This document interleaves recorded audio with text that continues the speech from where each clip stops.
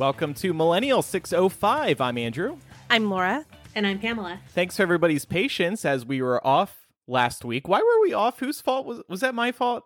Whose fault was it? It was my fault and your fault. We were both unavailable, and we did not want to throw Pam to the wolves. Yes. So. Yes, I remember that now. Yeah, I don't know how I forgot. I was at Disneyland last Monday through Wednesday with my boyfriend, my brother, and his girlfriend, and we had a really great time. I've been on the road for about 2 weeks now, and shockingly, I'm not sick of it yet. I thought I was going to ask you about that. Are you ready? You're not ready to go home then, I'm good. Yeah, I was afraid, like, by the time I got to LA, I needed I feel like I haven't had a break on this whole trip. But yeah, I'm in LA right now, and the weather is just so nice and such a refreshing change of pace. And I haven't been in LA in 3 years. So it feels like no time has passed. I'm just like hitting all my old favorite spots. And I showed Pat a bunch of places in LA. So it's been nice. I used to say that I miss California, but I don't miss LA. I feel like I did miss LA. I'm like, wow, I like it here. Really? I'm in Burbank. I fucking love North Hollywood, right, Pam? It's nice over here. It is really nice. And it's so funny you mention that because when I left, I was so ready to leave. Like, you couldn't have paid me to get out of there faster than I did. Like, I was done. And now when I go back, it feels really nice to be there.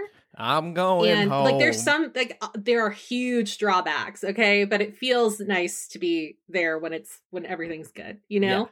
Yeah. If you're at like a great bar catching up over happy hour, you're like, oh, it's really nice. Like, last time I was there was over at Bookstore, you know? Oh, yeah. The Barnes & Noble that's in a movie theater. Yeah, and then I was at there's that Mexican food cantina, like, right across the way. Oh. And it was just like, oh, this is such a nice night. And there's like, it's easy to find parking up here. Yeah.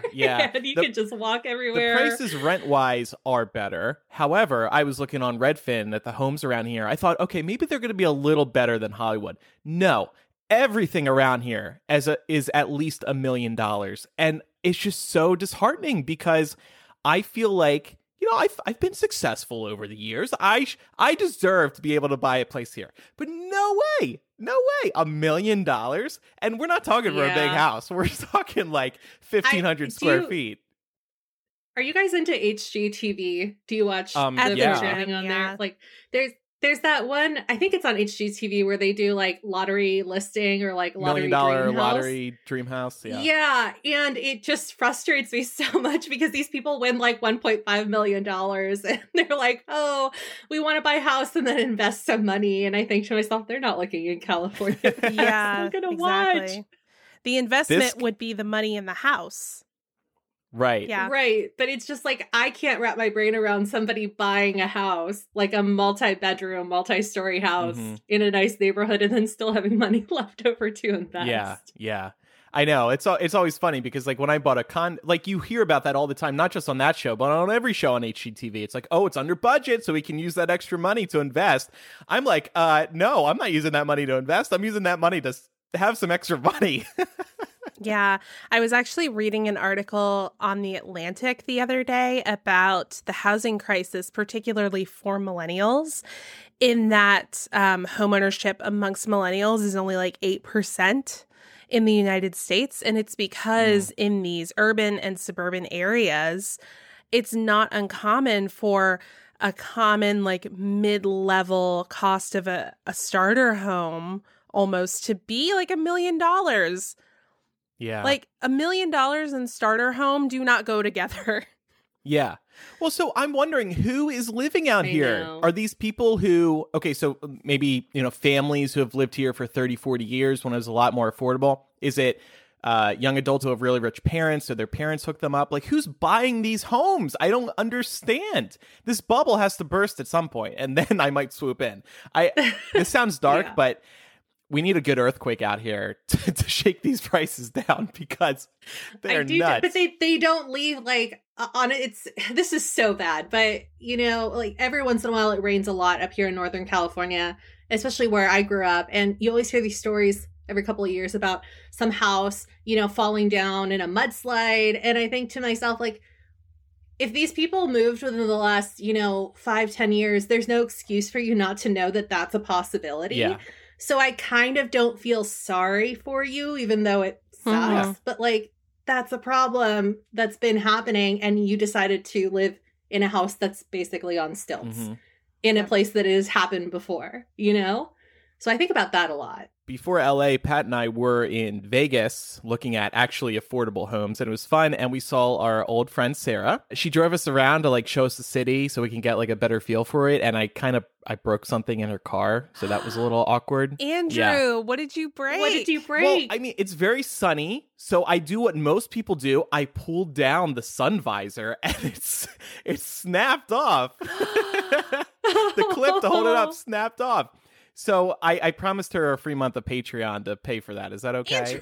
Yes, that's all you're giving. Yeah, I was going to say, I think we should give her something else. That's probably very expensive to pay. A free month of Patreon. She wasn't too miffed about it because she said she's getting a new car soon. She did kick me out of the car after that happened, but she didn't seem too bothered otherwise. The problem is I'm jacked, so like anything I touch has a good chance of breaking. My voice cracks as I say that. I'm jacked.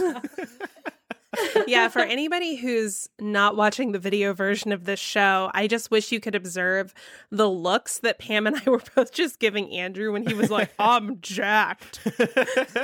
Actually, I'm wearing my Slytherin Spirit jersey, and it does wrap around my arms nicely. Do you see that muscle? It does. I'm proud of you. Two big things I noticed about LA. Differences since the last time I was out here. One, and this is a sad one, the homeless population has gotten out of control, unfortunately. I mean, every exit off the freeway, there's a tent city, and it's just really sad to see. On a brighter note, there are a lot of Teslas out here. Like, I can't drive 30 seconds without seeing one, and that just makes me so happy. And hey, maybe if enough people buy Teslas out here, it'll get rid of the smog, because there's also still a lot of that. What have you two been up to? I've been avoiding paying my taxes. Why is that? Because I'm going to owe money, and I would rather just pay it at the last possible second, because I'm not going to give these fuckers my money any sooner than I have to. You don't want it going to the wall any sooner than it needs to. Exactly. And at this point, especially with the tax bill changes that came in the last couple of years, I kind of feel like I'm being stolen from at this point, because and I say this as like a good tax loving liberal. Like, I like having streets to drive on and hospitals to go to and things like that. But the reason that people like us, like middle class and people who are even under that, get stuck paying these extra taxes is because of this tax bill, which ultimately was designed to further line the pockets of the ultra rich. So I feel really salty about that. And I'm not going to let the IRS come arrest me or anything, but I'm also not going to fork over any more money any sooner than I have to. Why do you have to pay taxes this year? Did you just planned badly? No offense. Like, aren't you like withholding enough money to not have to pay taxes? So under the old regulations, like where the standard deduction was $6,500, I never had a problem.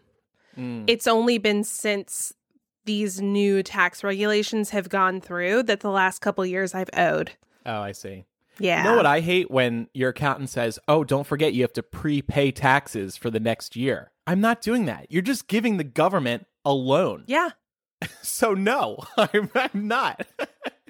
Even with Hypable last year, because we had to pay a lot in taxes last year, they were like, oh, I'm going to remind you to prepay your taxes. I'm like, okay. Well, my accountant Loki sucks, so she never reminded me, and I never paid ahead. And like, our taxes were way different this year than they were last year. So I'm glad I didn't prepay either. I get it. Like, it helps so you don't get hit the following year, but still, no, I'm not giving, especially this administration, a loan. Yeah. For a lot of people that overpay and then get money back, it's like you have this false sense of joy because you think you're getting a tax return, but you're not. It's really just money you shouldn't have had to fork over earlier. Exactly. Or at all. Well, exactly. And this shouldn't be so difficult. Like, it shouldn't be this balancing act of like, let me make sure that I'm withholding the exact right amount of money and accounting for any changes to my income that might come over the course of the year that I'm not currently aware of, just in case. It's like companies like TurboTax, H&R Block, these are the ones who are consistently lobbying our Congress to make it difficult for us to file our fucking taxes. Oh my gosh. So that we have to pay for their services. Yeah. So every time I use TurboTax, I'm just sitting here like, fuck you. I've been getting some slimy emails from TurboTax this year. I can't quote them. I don't have them readily available. But these subject lines look like I've already created a TurboTax account and it's ready to file and I've uploaded info. I have not used TurboTax for years, and yet I'm getting this stuff from them because they want me to use their service. And it's disgusting, really. Yeah, they keep your information on file. Like if you put, like, for instance, Hypable, TurboTax remembers Hypable year after year. Like I go in and they're like, did you still work for Hypable Inc.? And I'm like, yes. Yeah. Or like this subject line. They got me like not long ago because it, like, you know, they go, oh, we'll just like, if you still work here, you can just like, we'll just, you know, automatically input the information, but then you have to like pay extra for that, for them to do that. Yeah. Yeah. It's crazy. You know? Yeah. Yeah. And then I was just like, why am I doing this? I could have just filled it in on my own. It's not that hard, but. February 7th from TurboTax. Please sign in. W-2s are ready. What W-2s? January 31st. Please sign into your account. 2019 tax season update. No. Misleading. Bad Turbo. And you're like, oh, what kills me is their top image, like their banner image on their website right now, shows a woman like smiling with her phone, and then it shows her screen, and it's like, you got a refund of $3,400. I got that too. Great job. Great refund. And I'm like, fuck you. Nobody's getting that. Who's getting a $3,000 refund? Oh my gosh. I'm looking at this email right now. Everybody's getting fooled because you fall for that. Of course, you see that and you're like, oh boy, I bet I can get 3,000 too. Look how happy she is.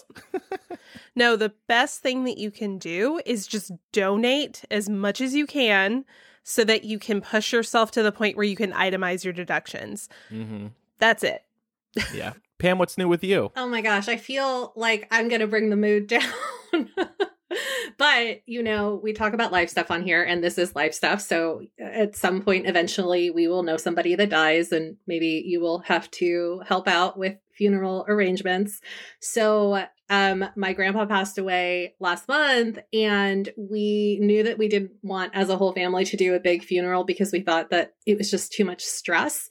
So instead, we decided to cremate him, and we were going to, as a family, scatter his ashes, which sounds really simple. But apparently there are a lot of rules when it comes to how and where you can scatter the ashes. And it took so much longer to get the process done because you have to get, like, the funeral home has to get a permit from the city to actually cremate the body. And then you have to wait on a permit from the city that allows you to scatter the ashes. Oh. When you decide to do that, in case anybody stops you. But here's the kicker. We thought that we could just scatter him anywhere. And it turns out you have to be 500 feet away from the coast, which is really hard to do. Like, it doesn't sound like a lot of, like, a big distance, but it was strangely difficult. And we spent the whole day driving around San Francisco, which was really nice. And then we finally decided to just go and pay one of the fishermen to take us out into the bay to do it. Yeah, because they will sometimes, like, take you out for a small fee out in Fisherman's Wharf. Like my uncle was the one that had the idea, and, you know, like, my family's been in the city for a while, so he kind of just, like, knew. I don't think that's, like, common knowledge. He's like, yeah, we'll just go over and ask if anybody has time, and, like, it'll work. And it, sure enough, it did. So it ended up being fine, but it was a whole big thing. So FYI for, so in other words, you can't throw them on land anywhere. No, technically not. And as this was happening, I couldn't stop thinking about people that scatter their loved ones' ashes at, like, Disneyland. Yeah, I was just going to bring that up. You know, they have a code number for that when that happens, apparently, because it happens a lot, and so they need a special cleanup crew. And like, honestly, here's the other thing too. This is getting really morbid, but like, I don't know. Like, I've never actually like seen anybody's remains before, but since we were scattering them, you know, we didn't need an urn. They just gave us a box. Fine, whatever. But so then, as I'm thinking about how difficult it is to scatter, I'm looking at what's in the box and thinking like, wow, like that's so noticeable. Even if you drop that in a bush somewhere at Disneyland, these people are ballsy. Yeah. Yeah. It's, you know, I think this is one of those things where, yes, there are laws surrounding it. And yes, it is technically illegal to just scatter ashes wherever. But I think people do it all the time. Oh, yeah. And I say that because I was recently, this past summer, I was part of this. A family friend was scattering her mother's ashes on the beach. And we just all went and did it. No permits, no nothing. Yeah. Yeah. So we probably would have done that, and we were about to, but my aunt, who was his primary caregiver towards the end of his life, got really nervous because her name was on the, you know, on all the legal documents. And she was like, what if like, you know, the tide's really low? What if some of him comes back up and somebody knows what it is? Not today. And, go Kabachis. You know, they come and get me. What are they going to do, a DNA test on it? Right, I don't know. She just started getting really nervous about it. So we were just like, you know what? We're like, it's okay. Like, we'll do it your way. It's fine. Yeah. Right. So, yeah. So yeah, that was, it's kind of nice though. Like, I don't think like nobody ever really wants to go to like a funeral of any kind. So it was kind of nice that, you know, we could just kind of laugh about how ridiculous it was that they put all these restrictions on there. I don't know if I want to be cremated. Have you guys thought about that? You do? Mm-hmm. Yeah. Where would your ashes be thrown or not thrown? Oh, definitely I want to be thrown somewhere. I don't want to be kept. That's just weird to me on a personal level. But like, probably a beach. I like beaches. I like water. Yeah. I have an irrational fear of being buried, but not actually being dead. So you've seen a few too many movies. No, like this is like an irrational fear I've had since childhood that, you know, people would think I was dead and then they would bury me and I would wake up and I wouldn't be able to get out. So that's why I think I want to be cremated. Well, that also used to happen. Right. I only had one friend ever that was like, did not laugh at me when I would say this. So she would always say that since if I was going to go first, that she would like leave me with a walkie-talkie down there so that, you know, that's a good idea. Okay. That's a great idea.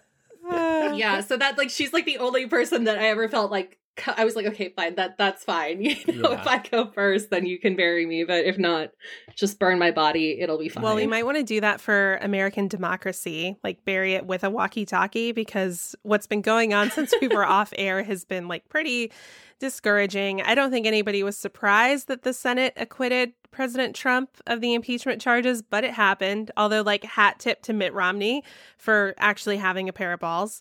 And then Trump gave the Presidential Medal of Honor or Medal of Freedom medal, whatever the fuck, to Rush Limbaugh. This is something that's been given to like Mother Teresa. Like that's the caliber. Was it simply because he just announced he has like stage 4 lung cancer? Yeah, but that's still not a good enough reason. No. You don't get it just because you're dying. You have to be a good person. I'm not saying this award anyway. It's not a good enough reason for us, but for Trump and his administration, maybe that's why they did it, because maybe he doesn't have a long time left to live. Although I would just love to point out the high irony in the fact that this is the man who said that there's no evidence to suggest that smoking cigarettes causes cancer. Oh, and now here we are. That is ironic. Yep. And there's also been some updates on the coronavirus, which we had touched on briefly over a couple of weeks ago. So since we last spoke, the death toll has topped 900, and we have around 40,000 people worldwide who are infected at this point. Gosh. So I just wanted to touch base with y'all and see, are you worried? I'm not worried. No, because people compare it to the flu, and the flu is a lot worse at this stage. We'll see how bad the coronavirus gets, but I'm not worried. I think I jokingly well, maybe not so jokingly, said on the show a couple weeks ago that I was concerned. I'm not concerned anymore. I just in general, not like necessarily because of the coronavirus, but also obviously whenever there's any kind of outbreak, I do think about this. I worry that since I work from home and I'm not as exposed to germs, that my immune system is maybe not as strong as it used to be. Yeah. When I was, going to school or working with kids or like working out in the public and stuff like that. So it does kind of cross my mind on that front, usually. I do have to admit something, and I'm so embarrassed to admit this, especially this year. I have not had my flu shot, and I feel like, yeah, I know. I need to go like after recording and just get it over with. Yes, this has been a very deadly flu season. 10,000 people in the United States have died from the flu this season alone. That's not counting any international. That's just U.S. Oh God, yeah, I need to get on that, especially with all the traveling I'm doing. Just really stupid. So I'm going to do that.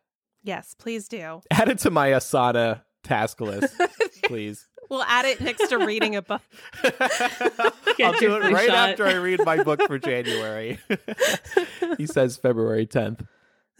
So we still have a lot to get to today. We'll talk about the Oscars. We're going to talk about what the hell happened in Iowa, and we're going to preview New Hampshire, which is happening tonight, that vote, and some other fun topics as well. But first, a word from this week's sponsor, ZipRecruiter.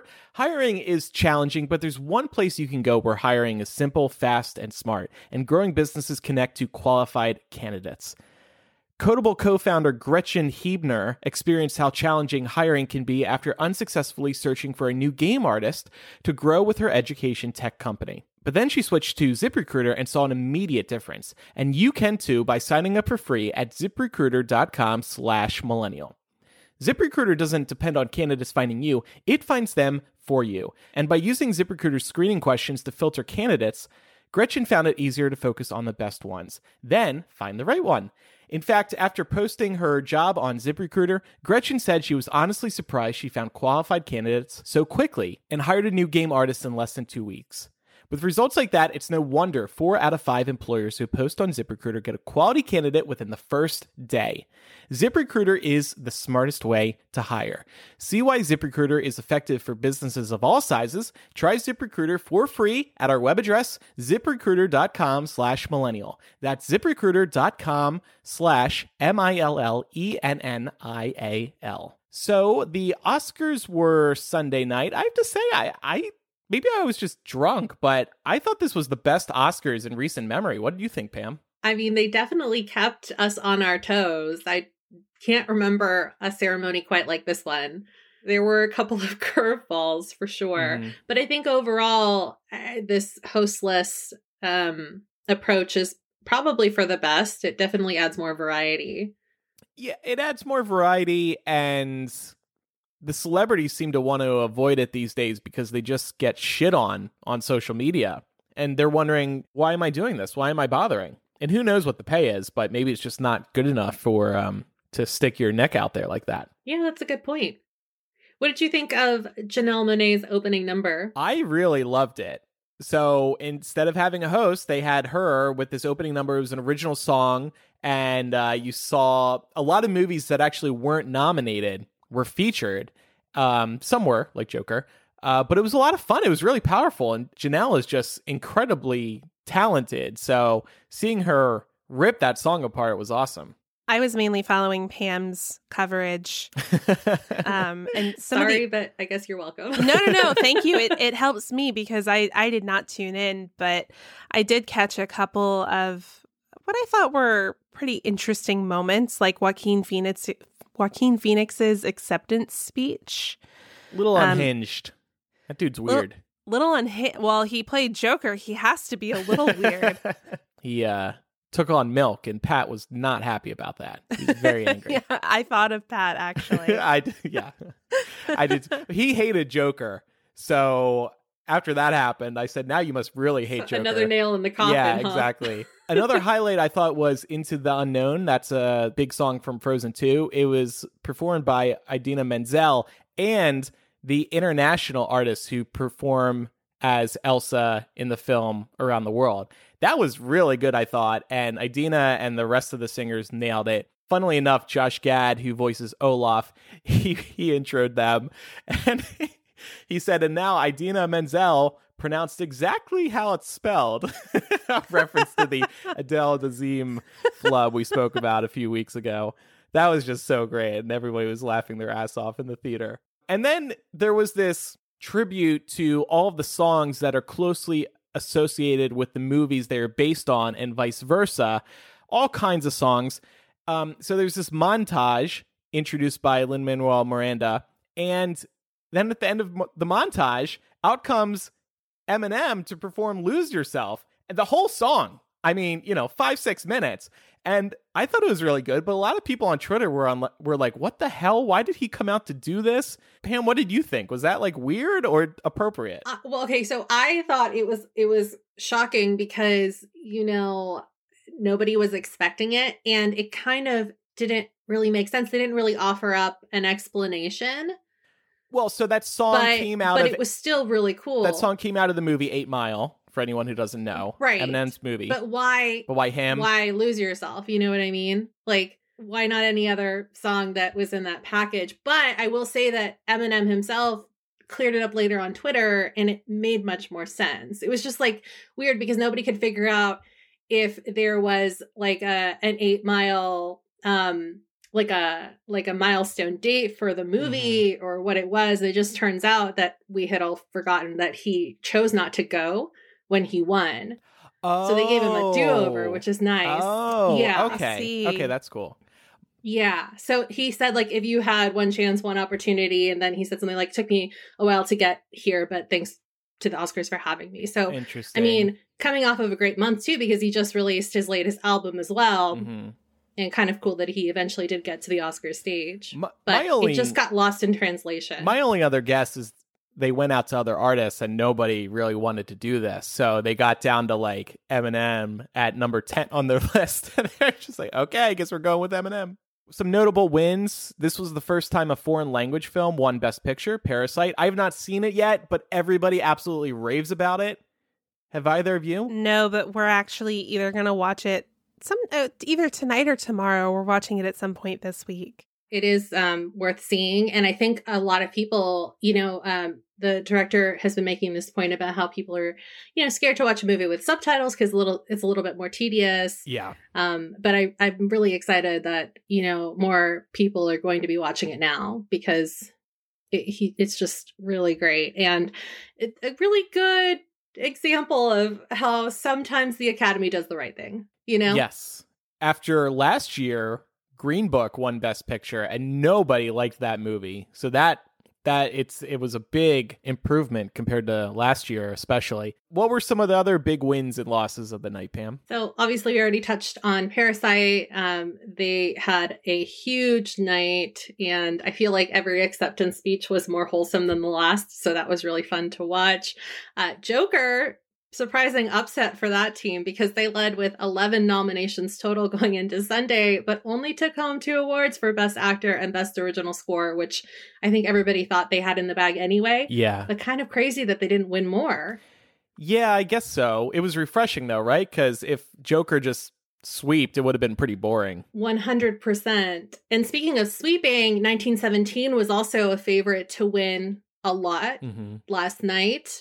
They had 10 total nominations, but only took home 3 prizes in categories like visual effects, cinematography, and sound mixing, which I think is well deserved. I think that, those are appropriate awards for 1917 to win. Yeah, yeah. And then finally, The Irishman, poor Netflix, they probably had the biggest upset of the night because they had 10 nominations total going into Oscar Sunday, but did not pick up anything. Ouch. There was a really sweet moment when the director, I believe, of Parasite was accepting one of his wins, maybe Best Director. He quoted Martin Scorsese, some quote he had always carried with him. And he said the quote first, and he paused for a beat, and then he said that's a quote from Marty.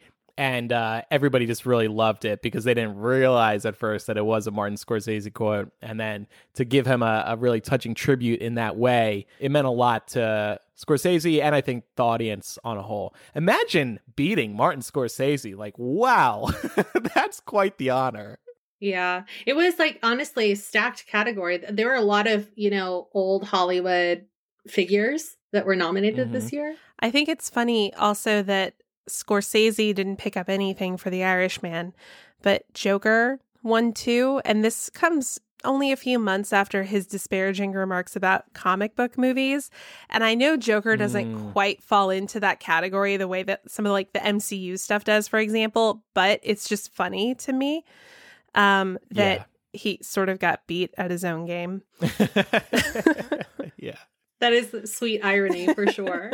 Renee Zellweger and Joaquin Phoenix won the Best Actor awards, and Laura Dern and Brad Pitt won the Supporting Actor. I was so awards. happy for Laura Dern. I'm obsessed with her. I love her. She's great. Did you guys see the Laura Dern package at the Spirit Awards the night before? No.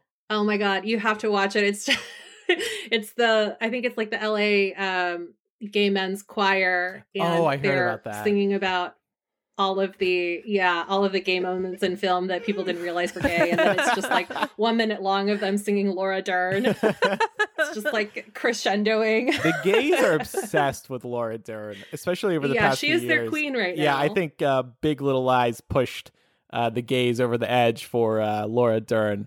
She is my favorite in that show. Yeah. She's carrying, I mean, like, that show is really good, but she also carries it on her back. Yep. So she definitely does. Just every role you watch her in, you want her to be your mom. Like, that's how I feel, at least. Like, she's just such a great motherly figure and so sweet and such a good actress in all these roles that she plays. I bought a Laura Dern Funko the other day in the Jurassic Park vehicle. Yeah. She can also be a bad bitch, though. Like, yeah. Oh, yeah. Shit. Oh, yeah. She gets angry in Big Little Lies. Yep. It's entertaining as hell.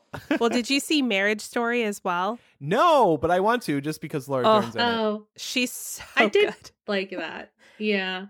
It's a hard movie to watch, but she was good. Look, I'm not going to lie. I'm just still really bitter that there was no justice for Greta Gerwig and Little Women. So while I am pleased for Laura Dern, I just wanted to see them as a collective unit win more. Yeah. And they really didn't pick up very much, but they also weren't nominated for very much, which is really unfortunate because I think that's probably my favorite movie, like bold choice, but probably my favorite movie that was nominated for awards. Yeah. Despite our rave review of the Oscars, it hit an all-time low in the ratings. Only 23.6 million people tuned in. That's down from 29.6 million in 2019, so a 6 million viewer drop. I don't know what's up with that. People just don't care. People are just busy streaming. People have a life on Sunday nights. I don't know, but people maybe just don't care because there's so many bad things happening in the world. They've just got real fish to fry. I don't know, but I find the Oscars enjoyable still, and I always look forward to tuning in, even though I've grown increasingly cranky about watching Hollywood pat itself on the back. It's still a really fun watch. I don't know. I'm split. I can't decide. No, I was going to say that I could see it being that, a mixture of that, and also I hate to say this because sometimes it is really important and I'm all about somebody using their platform for a good cause, but I think a lot of people that just don't want more politics are really sick and tired of like the soapboxing. Yeah, and there was some of that. Brad Pitt did it right out of the gate. Yeah, but not very much. No. I just think that people, they kind of look to Hollywood for an escape sometimes. And if that's the case, it's not fun for those people to tune into an award show where like, 6 of their favorite actors are talking about politics. So I don't begrudge anybody for not watching because of that. But it doesn't bother me because I think sometimes it is important to use your star power to shine a spotlight on a really important issue. Yeah. And I guess the host does help a little bit, having a host. Somebody you can use to promote the Oscars, True. Well, if you were inspired by some of those Oscars looks and want to get that clear, glowing skin naturally, you'll want to hear this word from our next sponsor. They're BioClarity, and Andrew and I have been using this skin routine for the last 2 years.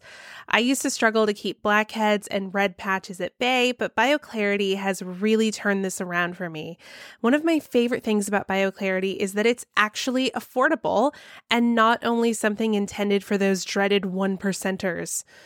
They have 2 routines to fit your skincare needs: the Clear Skin routine for oily or breakout prone skin, or the Essentials routine for normal skin and everyday use. Both routines consist of an easy to use 3-step regimen that helps improve the look and feel of your skin and is packed full of detoxifying nutrients. These products are uniquely formulated to help nourish the skin with clean, plant-based ingredients. The routines also include a super special ingredient found only in BioClarity, Floralux, which is made from the chlorophyll from plants. This special ingredient also helps with redness, hyperpigmentation, and evening out skin tone and texture, and you can only find Floralux in BioClarity. Their products are 100% vegan, cruelty-free, non-toxic, paraben-free, sulfate-free, and artificial fragrance-free. Plus, you can't beat the 100% risk-free money-back guarantee. Get healthier, more radiant skin by going to bioclarity.com.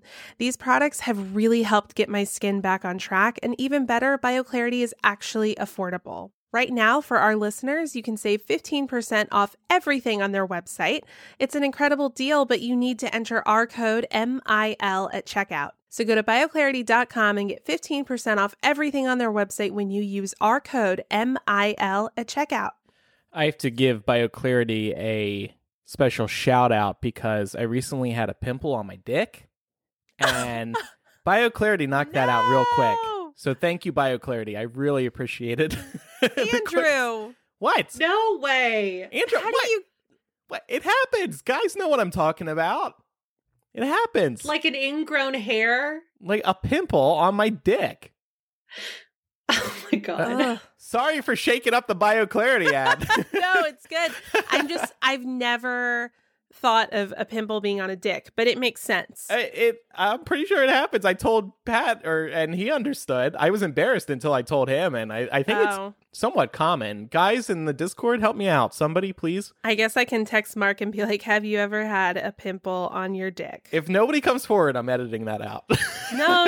You shouldn't do that.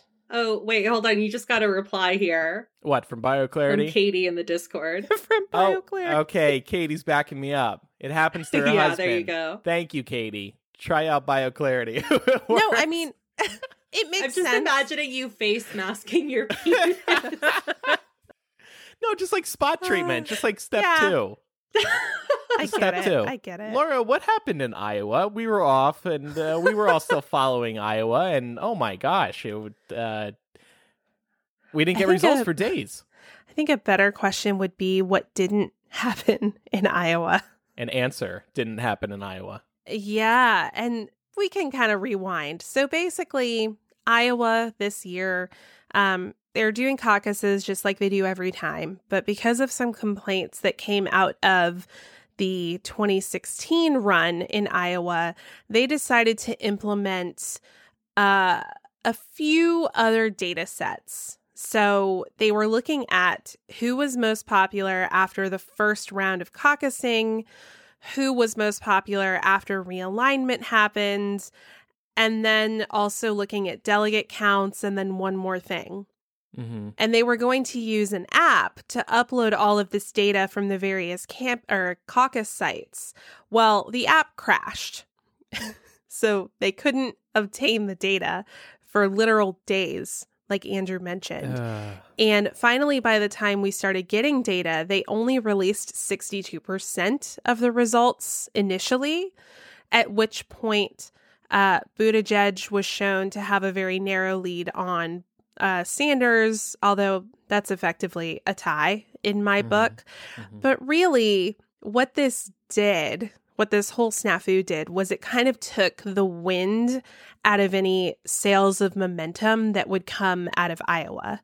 Right. Because even though we don't actually get the firm results out of Iowa for a week or so after the caucus happens, typically enough numbers are in early enough in the night of the caucus that they're able to make a call about a winner pretty confidently, and that person gets the Iowa momentum and moves on to New Hampshire. Well, because we didn't get that information until like 3 days after, in my opinion, nobody's really getting that Iowa momentum. Yeah. And there's been a lot of controversy between the two frontrunners about who actually won. So that would be Buttigieg and Sanders. And it's kind of made things turn nasty. Yeah, they've been attacking each other a lot. Yeah. And Biden's been swinging as well because he got fourth, which was a surprise. I'm looking at our predictions from a couple weeks ago. Pam and I, well, we all predicted Biden would be in the top two. I'm excited by the fact that Pete did so well. I don't think anybody saw that coming. You have to remember, this guy is basically coming out of nowhere. He was just a mayor in Indiana. Nobody really knows him, but he did go to war. He is very well spoken. People kind of compare him to Obama in terms of his way of speaking. His thoughts are collected. He's a smart guy. And he is gay. And it's a feel-good moment, I think, for the gay community. Even though I know plenty of gay people who are not fans of Pete, it is impressive to see somebody who is openly gay do so well in Iowa. I mean, I'm not holding a guy's hand in Iowa. I'm not out in Iowa. So for Pete to pull that off is impressive. It speaks to where America is moving as a nation. So that warms my heart. Yeah. Bernie supporters, not very happy that a recount is happening. They wish it was happening sooner. There's been some drama in our Facebook group about that as well. Yep. But, I don't see what the big conspiracy is in terms of the timing. It's just been a whole mess. So sure, they could have done it sooner, but I can also see why they didn't do it sooner. There's no way they could win. Because of this snafu with the app crashing and the data not being available, and also the fact that they added so many data sets to this caucus in order to guarantee more transparency. When everything went up, when everything was up Schitt's Creek, there was nothing that they could do to possibly make everybody happy. It just wasn't, because their tool for guaranteeing transparency fucked up. And what killed me about this was I was like, okay, so y'all, first of all, worth noting that both Biden and Buttigieg had made financial contributions to the developer of this Shadow app. And by the way, that name is not good. Right. Don't hire a company with an app called Shadow. That's sketchy as hell. And also, come on, in 2020, after everything that's happened, do you think that even if you had and I'm assuming positive intent here, but even with positive intent, do you actually think that people are going to hear about you making financial contributions to a vote tallying app and not think that's weird? Mm-hmm. Sorry. Right. We don't need another butthurt emails. Yeah, exactly. And that followed Hillary to the grave of her 2016 campaign. Yep. It's following her now, and we're well past that. And she never got away from it. So stop giving people reasons to think that you're somehow more corrupt than Trump. Right. This was also frustrating because it was we were on the heels of a Senate acquittal. Mm-hmm. And then Iowa was the first big audition to the country. And then the Iowa Democratic Party fucked it up. Right. And there's already a lot of skepticism over Iowa being the first and getting so much attention. Mm-hmm. And now we're rolling our eyeballs again over this. Yeah. So Iowa, we'll probably forget about this come, 2024. But, they can't make this mistake again. No. But it was really embarrassing for the state. Even the candidates, I think Bernie said at one point, I'm forgetting about Iowa. He was just freaking over it. Honestly, they have to. They have to at this point. They need to focus on, New Hampshire. And then, coming up South Carolina. They can't keep focusing on, honestly, a state that provides either 1% or less than 1% of the delegates that they would need in order to clinch the nomination. Yeah. Iowa only matters because we say it matters. Right. That's it. And because it's first. Yeah. It just gets... Yep, exactly. But we've got New Hampshire. I wanted to get everybody's feelings about how we think the candidates are going to do there. Well, the polling seems to indicate that Bernie and Pete are going to do well again. They seem to be neck and neck within a margin of error. It seems like Bernie might win. And I'm happy about that because I think this will help cool the Bernie fans a little bit. Because if Pete won again, I think they would scream conspiracy again for whatever reason. So I want Bernie to win. I want the Bernie supporters to say, okay, the DNC isn't completely trying to ruin him, at least not in this state. And then from there, I mean, I've been watching CNN recently and MSNBC, and Bernie and Pete are getting a lot of attention. And at this point, I feel like the media is going to prop them up through Super Tuesday. And I'm okay with that. I think that's cool. I feel bad for our endorsed candidate, Elizabeth Warren, and some others who deserve to get more attention. But I don't know. I'm good with it. Yeah, I think that I agree that Sanders and Buttigieg will probably be the top two, almost likely, in New Hampshire. Particularly, I mean, this is, again, not a super diverse state, but also New Hampshire is in Vermont's backyard, right? So I think Bernie will play very well there. I think that we may see things switch up a little bit when we start getting into South Carolina and Super Tuesday states that have much more diverse populations. And quite frankly, that's going to be where we start seeing Joe Biden moving up in the polls. So I know people are kind of like, oh, he came in fourth in Iowa, so he's kind of like dead in the water. I don't think that's true. Yeah. I wouldn't say he's dead over one state. However, because CNN, MSNBC, and even the newspapers are giving Bernie and Pete so much attention, I wonder if that is going to seriously propel them through the rest of this race. Because you think of Trump, everybody was like, oh no, Trump can't get it. But the media was fascinated by him. So he benefited from that. Now, of course, Bernie and Pete are not psycho and idiotic like Trump are. Right. But still, I think all this media attention is going to help them throughout the rest of this race. Big time. It'll definitely be interesting to see what sort of surprises come, because there's always a primary surprise. It's not quite as like cemented as the October surprise that always comes during the general election, but there's always something that happens during a primary that shakes things up. So I'm not committed to saying that they're going to be the top two forever, but I think through New Hampshire they will be. All right. Well, it's time now for a word from our next sponsor. They're a new sponsor, and I'm excited to tell you about them because I have used them for years. In fact, I started using them a few years ago here in LA when I was mailing out hundreds of MuggleCast t-shirts to patrons. I was folding, packing, and shipping them myself, but I was then taking hundreds of shirts at a time to the post office and printing labels one by one. I'd go after hours, after the post office closed, right down the street from where I am now, and I'd use one of those self-service machines. And then, because I was spending so much time there, another customer would show up, and I'd have to stop, print out my receipt, do all that crap, so they could use the machine because I was going to be there for so long. Then I heard about Stamps.com, and oh my gosh, it changed my life. Stamps.com brings all the services of the U.S. Postal Service right to your computer. Whether you're a small office sending invoices, an online seller shipping out products, or even a warehouse sending thousands of packages a day, Stamps.com can handle it all with ease. They've partnered with the post office to let you print official U.S. postage 24/7 for any letter, any package, any class of mail, anywhere you want to send it around the world. Once your mail is ready, you just hand it to your mail carrier or drop it in a mailbox. It's that simple, and you get to avoid the hassle of going to the post office. I started printing stamps in the comfort of my own home for our various MuggleCast and Millennial gifts that we've sent out over the years, and it was just life-changing.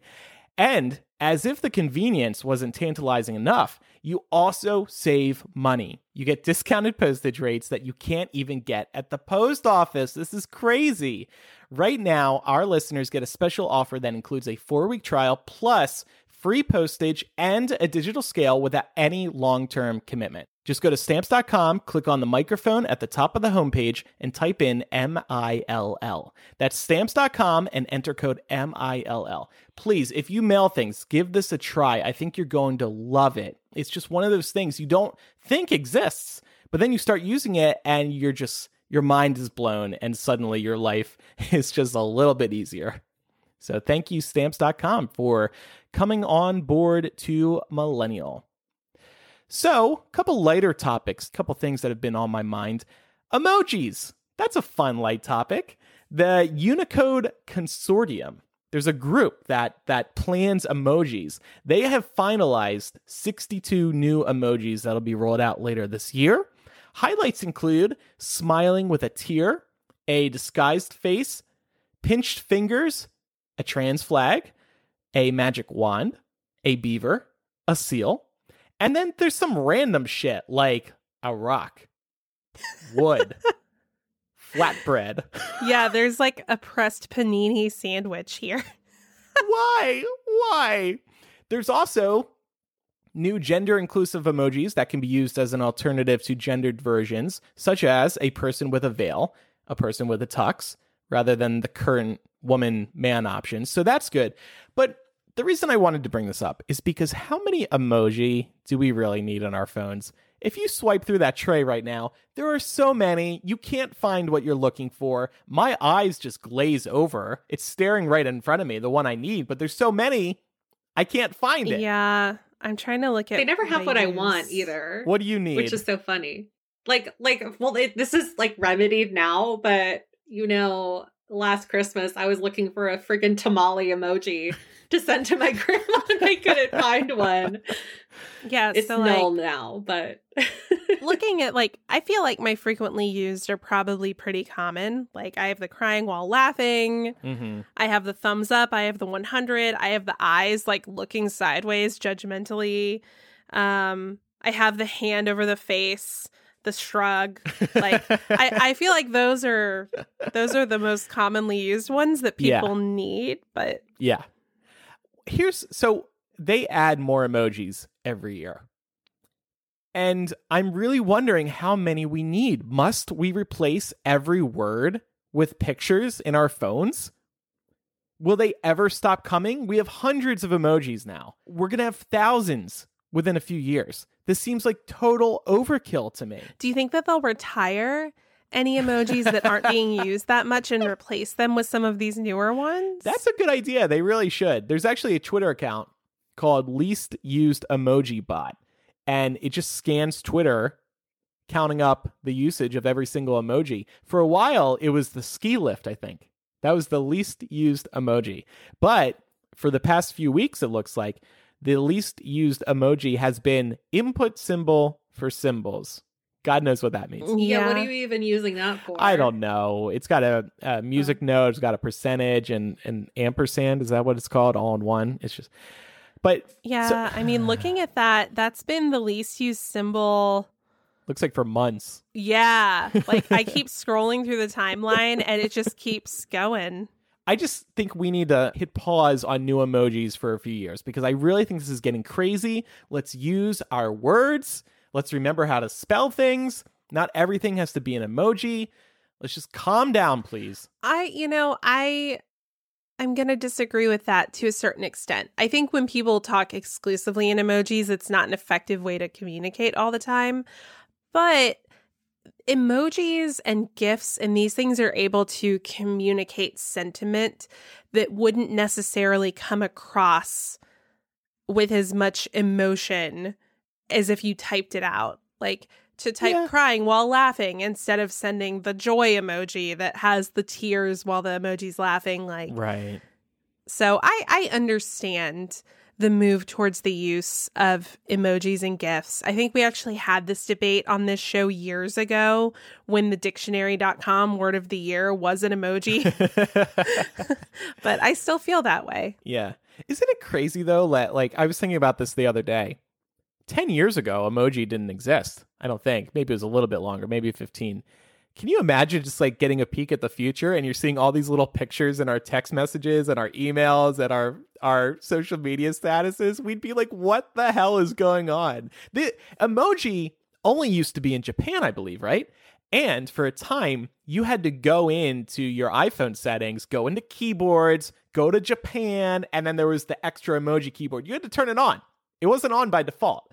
And then I guess 6, 7, 8 years ago, Apple was like, okay, these are becoming a thing. And it just became on by default. Fascinating how it's changed over the years. But at the same time, like people are still sending smiley faces, like sideways smiley faces, or like so it's like, it kind of it's just evolved, right? Right. Will you two ever use the flatbread emoji? Maybe. Yeah, maybe that. I bet you that's going to be the new flat earther symbol. Yeah, right?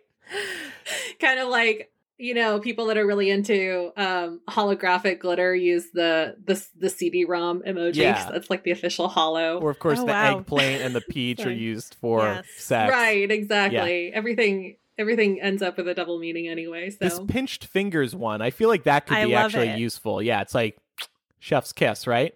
Yeah, that or also like making a point like Italian, about something. Right? Oh, yeah. Like when you feel really emphatic about something and you're like, no. What are your most popular emoji? So like iOS says frequently used. I'm seeing a cheeseburger in my frequently used tray. I don't use a cheeseburger emoji much at all. Maybe once recently. That's not frequent. Yeah, like I just like right now at the top it's the broken heart, but it's because I sent it one time. Oh, Pam, what's wrong? Oh, nothing. Honestly, I was just. You know what? Do you guys really want to know why I sent this? I sent this because I was talking to a friend of mine about Little Women, and it broke your heart. Yeah, because there's that one scene with Joe and Lori, and he's like, "I love you," and she's like, "I won't make you happy," and it's anyway. And now your phone is like, Pam's heart is broken. My phone thinks I'm depressed and going through a breakup. But in all seriousness, I think like my most used are the side eye, like Laura. Yeah.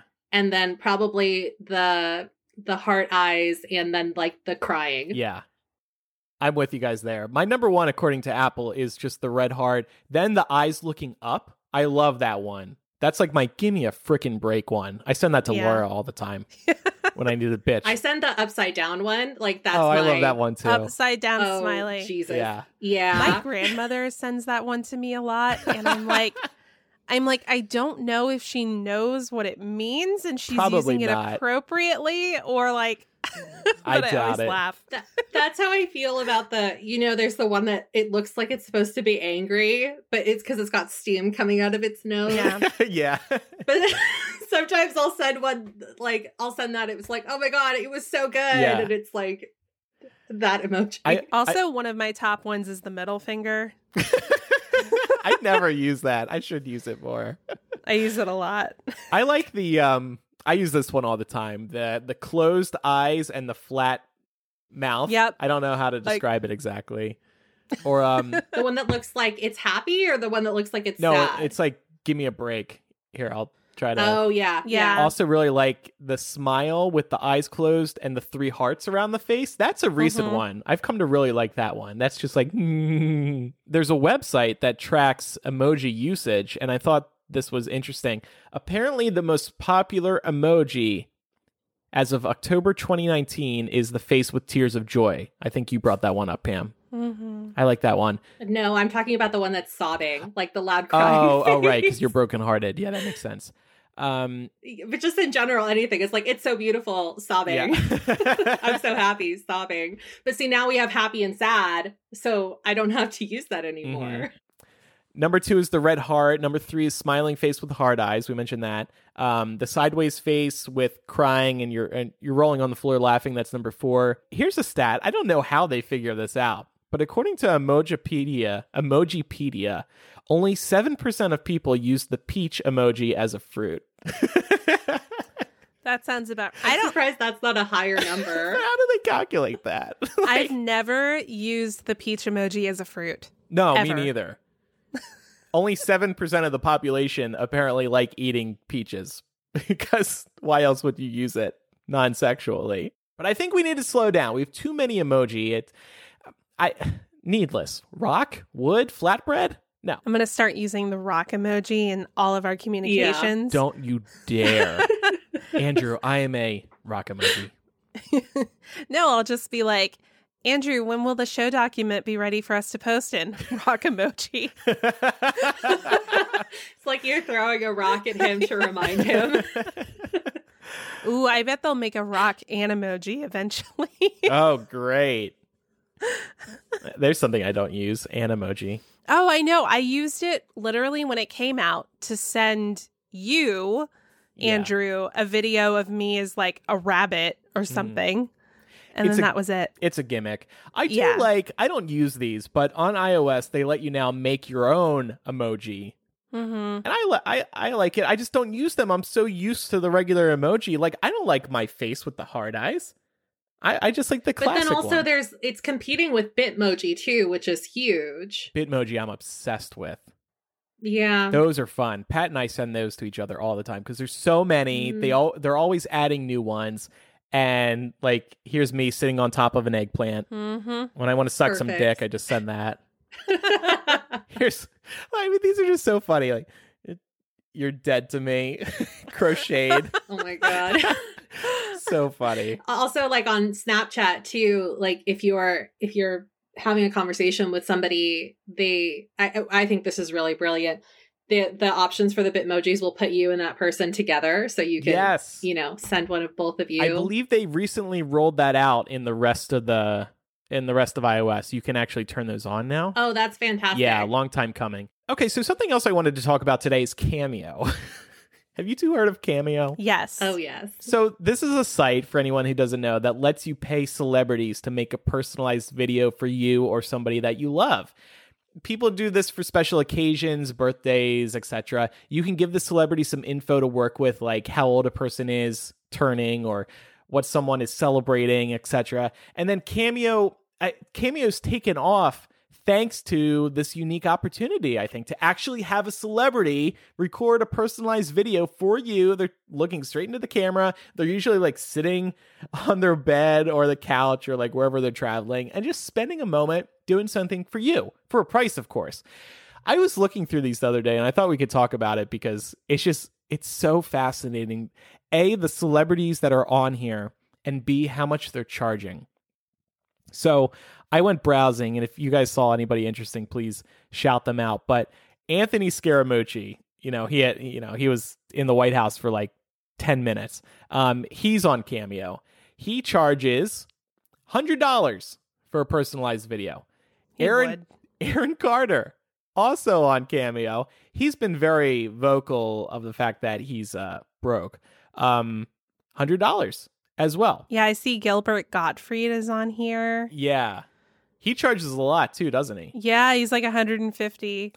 But he's got a distinctive voice, so I feel like that would be a cool one.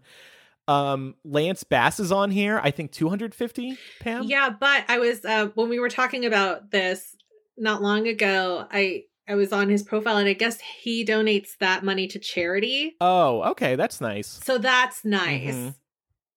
Yeah, but I'm sure a lot of people are just, using this as a second source of income. Yeah, Dick Van Dyke is on here. Hollywood legend, $500. Icon. Yes, $500. Scott Patterson is on Scott here. Patterson, like the Lacey Peterson Scott Patterson. Oh, no, Scott Patterson, Gilmore Girls. Yes. Oh my God, you thought a murderer was on here? Yeah, no, I was thinking about the other guy. I don't even know if his name is Scott. Hey, baby, I'm going to kill you. Happy birthday. Well, I don't know. I feel like OJ would do Cameo and be like, I didn't do it, but if I did. But if I did, I wish I did it with you. Happy birthday. How much is Luke from Gilmore Girls, Scott Patterson, $135. All right. Would you do that, Pam? Would you pay that? I don't know. I was trying to think about who I would actually pay to do this for me, but I don't know if I could wrap my brain around spending that much money. Yeah. Leslie David Baker from The Office. A lot of Office stars are on there. $300. You know what? So I saw that high price. It makes sense because The Office is still a huge hit. everybody's still obsessed with Office. If you're obsessed back then, you're still obsessed now. So they can get away with that, I think. It's cool. And it's become... Dean. Paula Deen? How much for Paula Deen? $100. That's worth it. That's worth it. Yeah, maybe she'll say something racist. Just said that Toby Lauren is on here too. I want Paula Deen to say butter me up. Yeah, and I think that Sean Spicer is on there as well. I think I saw the other day. Oh my God. There's a lot of people on here that I don't know who they are. Yeah. I know, same. A lot of internet celebrities as well. Maybe, you know what, maybe that's why I can't wrap my brain around like spending money on a Cameo, because I just haven't seen anybody that I feel like would be worth the money. Well, so of interest to our audience, there's a bunch of Harry Potter actors on here, actually. So I thought it was fun to browse through all these. Some of these people, I'm like, who the fuck? You know, no offense, but come on. So the Phelps twins are on here. James Phelps charges $95. Oliver Phelps also charges $95. It'd be kind of funny if one was trying to undercut the other. Chris Rankin, $30. I feel like Chris Rankin is worth more. He's still really involved. Well, I guess the Phelpses are also really involved, but I feel like Chris Rankin's at every convention. Yeah, so. Exactly. And he's super friendly. Nice. He could charge more. He's got 5-star reviews across the board, so I think his videos are really good. It also, like, you're looking, the length of the videos matter too. Like Chris Rankin, it looks like he records for 60 to 90 seconds. Like, I'm more inclined to pay for somebody if they're recording for at least a minute, I think. Dan Fogler's on here. How much is he charging? I feel like it would be funny. $100. Bonnie Wright is charging $200. Why? Didn't you say her line was short at the convention? Yeah. Nobody wanted to see her. Oh, Bonnie. Tommy Chong is on here too. Who is that? Do you ever watch that 70s show? Oh, Tommy no, Chong. I didn't really get into that. Okay. So what cracks me up most? Okay, so I would say Bonnie Wright's probably the biggest celebrity, Harry Potter celebrity on here. So 200, I think maybe that makes sense. Jamie Waylett is on here. That dude got kicked out of the Harry Potter movies for growing weed, and now he's on Cameo. You know what? He deserves the pocket change. It's fine. He got screwed out of the last check. Oh, man. And you can see the videos he's recorded, and he's got a thick accent. Like, I could barely understand what he's saying. He charges $60. I feel like that's high. Like, you cannot charge more than Chris Rankin, Jamie Waylett. Even Victor Crumb charges less than him. I wonder how many requests they get. Like, yeah. You can kind of tell based on how many reviews that they have. So, like James Phelps, $95, 39 reviews. Now, I'm sure not everybody is reviewing him, but he's made at least $4,000 off a Cameo. Like, it's pretty good. Andrew, set up a Cameo. Let's put this theory to the test. What theory to the test? Just to see, like, how many requests you get. No, I'm gonna get zero requests. You could put yourself under the Harry Potter category. Oh, my sure. God. I feel like some of these people weren't even in the movie. Yeah. Sean Biggerstaff. This one's kind of sad to see because, like, I used to have a major crush on him, and now he's not super cute. I'm not even going to click now. I was about to. I mean, he's not ugly, but he's not the Sean Biggerstaff. I can't have it be ruined. Okay, it's fine. $50 for him. 51 reviews. I mean, a lot of people had a crush on him. Do you guys get the impression that these celebrities, setting aside the people who donate to charity with their Cameo income, do you guys get the impression that maybe these people need some extra cash? Because I feel like this is kind of desperate to be on Cameo. I don't know. If I thought that people gave a shit about watching a 60-second video from me and wanted to pay for it, I would probably do it. Even if it makes you look cheap? Like, it makes, I don't know, it's part of my problem, I think, is that fan conventions, they often have these photo ops with celebrities, and you pay $50, $100, $200, $500, depending on the celebrity, for 5 seconds with this celebrity. They take a picture with you, and they push you right along. I don't like that. Now, I'm sure some people listening have done it and are really happy with their photo, and that's cool. But I feel like the celebrities are exploiting the fans. Of course, the fans are being pressed to pay up, But some of these people charge a lot, and you're getting no time with these people. It just makes me uncomfortable. I wish instead these fan conventions would just pay these celebrities up front and say, hey, for $5,000, we want you to take pictures with people for 2 hours or something, and don't charge the fans. Just have it as one experience of the convention, and maybe the fans like enter a lottery to win this. That would be okay with me. Or I guess if like for a good cause, because like for example, Zachary Levi, who is now in the DC universe, but before even that, you know, he had his own following. He used to do that with his convention that was going on during Comic-Con, which has since stopped. But you know, I believe that.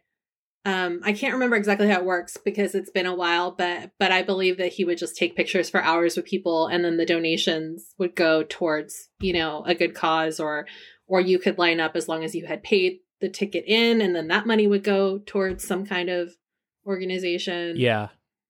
I don't know. I think it really depends on the celebrity. I think, you know, when you pay, because I wouldn't judge anybody for doing that. You kind of do it knowing that you're not going to get very much time. But I think that if you pay for a good person, then they understand that it means something to you, and they do the most with the very short amount of time that you're there. Yeah. And I think that that's really nice, you know? Yeah, I mean, I don't know. I really appreciated Richard Horvitz, who's the voice of Invader Zim. We got that 30-second recording for the show in the voice of Zim, and he was so nice. He did the recording and he took like 10 minutes to stand there and talk to me. Yeah, and no, so, that's yeah. And that was like $40. Yeah. That I thought was worth it. Right. 10 minutes, that is a lot of time. But normally with these photo op or autograph lines, they just push you right through because they have so many people to get through. And not like the Marvel lines. I know what you're getting at. Yeah. You know, now with Ace Comic-Con and stuff like that, a lot of these big stars are going, and, you know. Some life, though. I mean, man, once you make it in some of these shows, you could be set for life on these convention circuits. Just going to panels, they'll fly you out there, they'll put you up, they do everything, and then you can make some money off these autograph sessions and photo sessions. I just always think of the Walking Dead stars, like, they're on like a season or two, and then they're going to fan conventions for the next 10, 15 years. It's crazy. So That's Andrew's the way like, to do it. Or get on like a CW show. Yep. And you're set. Andrew's like, how do I get like a small recurring role on an AMC or a CW show? Somebody's asking, what about Bruce, Andrew? What about Bruce? Like, how was that? Because that was, did you pay to meet him? Yeah. Or? You know how much you paid? $20. $20. See, that's great because you paid the price of the book, probably, right? Price of the book, signed, and a photo. He didn't want to take advantage of me. That's why I hugged him. That's and great. And said he means everything to me. We stand Bruce. Yeah, exactly. Exactly. Did you say it that confidently, though? Or were you more like, you mean everything to me? That would have been longer than 5 seconds. I would have been pushed along before I could complete the sentence. No, I was surprisingly calm. Thank you, Lexapro. Yep. And thank God for iPhone live photos, because if you press into my photo with Bruce, you can see us coming out of our wonderful hug. So good times. Honestly, that's the best feature ever, because I mean, I think I've talked about this before. I hate asking for pictures with celebrities, which is, I think a lot of people don't understand that, especially because of what I do and like what you do as well. I know that you find this equally awkward, but a handful of times, like I can count on one hand the number of times I have, you know, gotten a picture with somebody that I do actually really enjoy. And that feature is so great because it is like a little mini movie. It's like, oh, that was worth it. Yeah, That's yeah. nice. It captures a lot that you would not have seen otherwise. I think about like parents capturing their kids growing up, stuff like that. And you can hear the noise too in the back. It's like, it's really nice. Yeah, it is sweet. Make sure you have a big iPhone, though, because those take up a lot of storage. All right, so yeah, that's Cameo. If any of our listeners have used Cameo before, let us know how it is. I want to use it, maybe for you too. I just need to find a really shitty celebrity to hire for you too. Maybe you can sort by price, you know? Yeah, you can. Yeah. There you go. And just pick something like under $20 or under $30. I wonder what the cheapest one is. I think it's like 20 and it's some random YouTuber. I didn't know that person at all. You know who's on who cracks me up? Corey Lewandowski. He used to be be in the White House. $50. I think that's a pretty good deal. $50 for Corey. And he's like, hey, thanks for supporting Trump. Thanks for helping make America great again. Thanks for believing in God. Like all this random shit. I'm like, oh man, I want to do this for Laura. Drive her crazy. No, hey, but Laura, what you thanks have to for do. supporting Trump. I'd be so mad. I'd be so mad. Randy Jackson is on here. $250. I would just want him to say, pitchy, bro, pitchy. Or like, that's a no from me. That's a no from me. You don't dog. want him to say it's going to be a yes from me, dog. You know who I would actually scream over? Maybe Lance Bass, but Kevin O'Leary, Mr. Wonderful on Shark Tank. He has to be the most expensive on here, though. $1,200. What? That's so in character for him. But is he recording like a full feature-length film? Nope, I'm looking you? at these. They're a minute long. People are shelling out $1,200 for a minute of his time. No. Crazy. 138 reviews. So a lot of people have paid for Mr. Wonderful. That is just taking advantage. Like, holy shit. Well, we have one more sponsor today, HoneyBook. We are lucky to have a lot of creatives in the audience. Maybe creatives who can get away with having a profile on Cameo. Your creative passion is something you're pursuing part-time or full-time, and that is awesome. But maybe you wish you knew something sooner, like how much time drafting proposals, creating contracts, and chasing down payments would take. The good news is that HoneyBook can help with all those tedious administrative tasks so you can get back to doing what you love.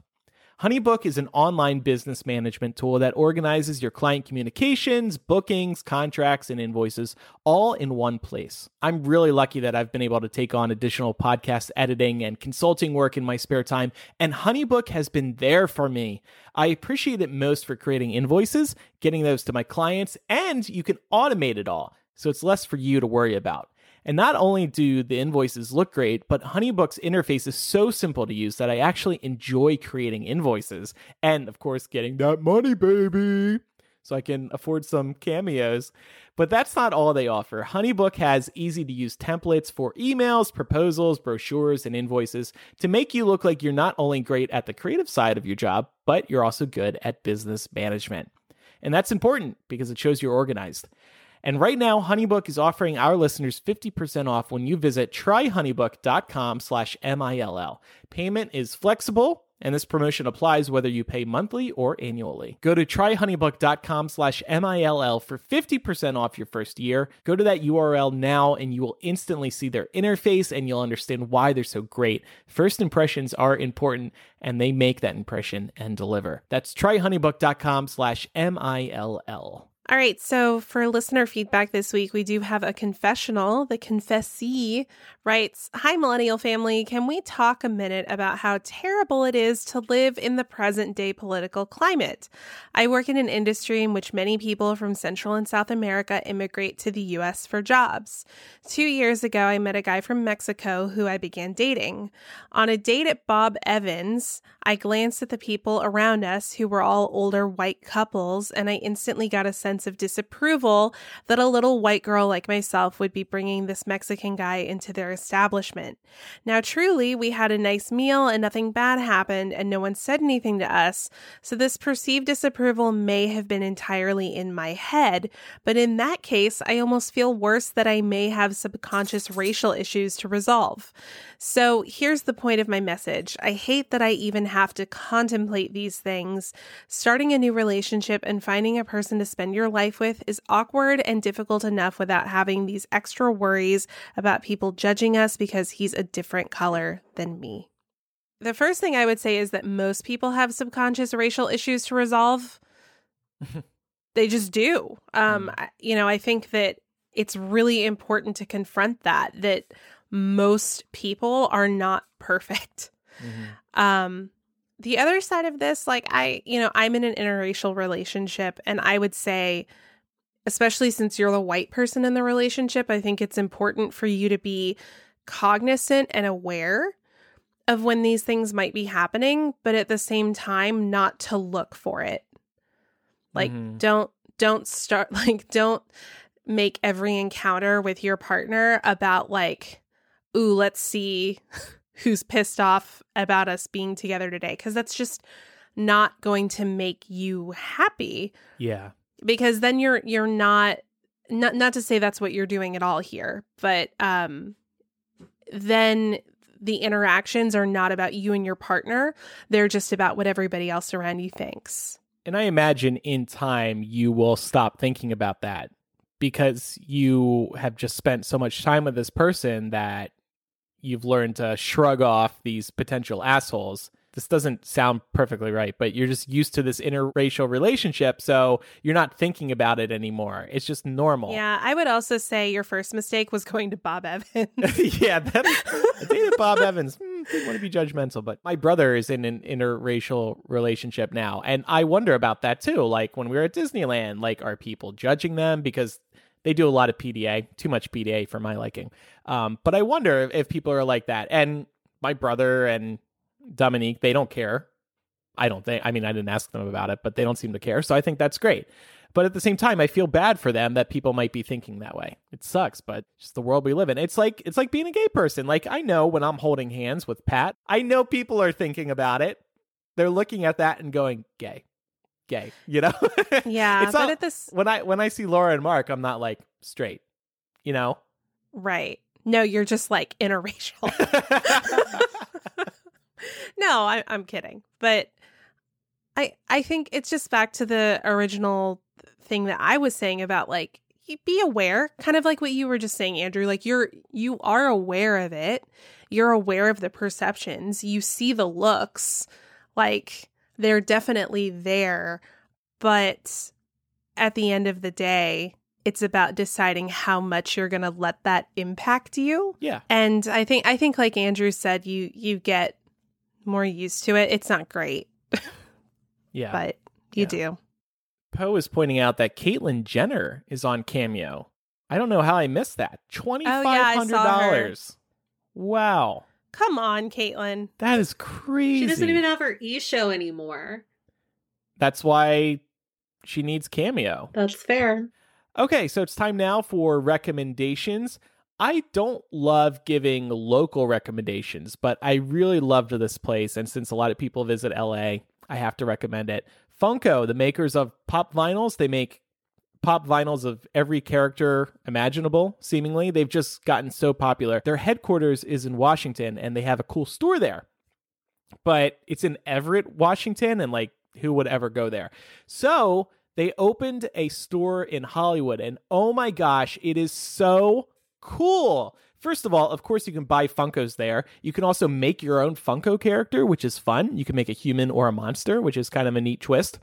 Or make a human monster. Ooh. But the coolest part is they have larger than life pop vinyl figurines of all your favorite characters. So like the Toy Story characters, Harry Potter characters, Star Wars, DC characters, so many. And you can just walk up to them and put your arms around them and take pictures with them. It is so cute and it's free. It's like a Hollywood wax museum, but awesome pop culture characters and, like I said, free. So if you're in Hollywood, go check this place out. It is so cool. Pat and I were just ecstatic browsing all the characters you can pose with. It was such a delight. And I think I saw Pat's pictures. Did he post them? Yeah. And they were really cute. Yeah. Maybe I can show you guys some real quick. So I screamed over the Toy Story characters. See them there? And look how small I am next to them. Oh my God, how cute. Adorable. So big. And Buzz is flying. They have Hagrid. So there's Pat and Hagrid. Oh. Nice and big. Yeah, it's just you don't expect this. Oh, they have Jurassic Park. So here's Pat in the Jurassic Park vehicle with that guy and a big dinosaur. So with awesome. Jeff Goldblum. Jeff Goldblum. Thank you. Watch him on Disney Plus. And they have Stranger Things and Game of Thrones. Check that cool. out. Pat, that's sick. Pat riding on the back of a dragon. And this is free. It's like, what? Here's me and Guido from Star Wars. I shot first. Isn't that cool? We just had a ball. So check that out. Funko Hollywood on Hollywood Boulevard, I think. I'd like to recommend Ivy's Tea for any of you loose leaf tea fans out there. This is an herbal tea blending company that's actually Black woman owned.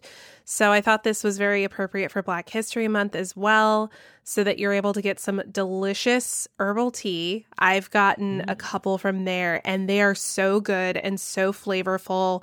I usually have a cup of tea before I go to bed at night, and these have become a pretty common staple in my evening routine. But just really good stuff. Super important to support Black-owned businesses, and I think you'll love it. So there you go. I wanted to recommend The Good Place, which just ended forever. But I wanted to recommend the show not because, people don't know that it's great or that I haven't talked about it before, but just because the way that they wrapped up the final episode was just so perfect. And it's really hard to get a series finale right. And I feel like they did that. And it was so good. So if you haven't watched because you were kind of waiting for the show to finish so you could binge all of it, would highly recommend doing that. And if you're not caught up for some reason or another, I would also highly recommend catching up just so you can watch how they wrapped it up. That's great. Because I thought it was brilliant. Mm-hmm. The Good Place is a feel-good show, right? Yeah, it gets kind of real. Like, you think you're going to laugh and all of a sudden you're like, oh, that like hit me hard and now I'm maybe crying a little bit. So, okay. But it's just so well done. And obviously like just like any show, some episodes are stronger than others, but it's just great overall. All right. Well, thank you, everybody, for listening to today's episode of Millennial. Don't hesitate to write in millennialshow@gmail.com or use the contact form on millennialshow.com. We also have the confessional there if you want to share any secrets with us. You can also follow us on social media. We are Millennial Show on Instagram, Twitter, and Facebook.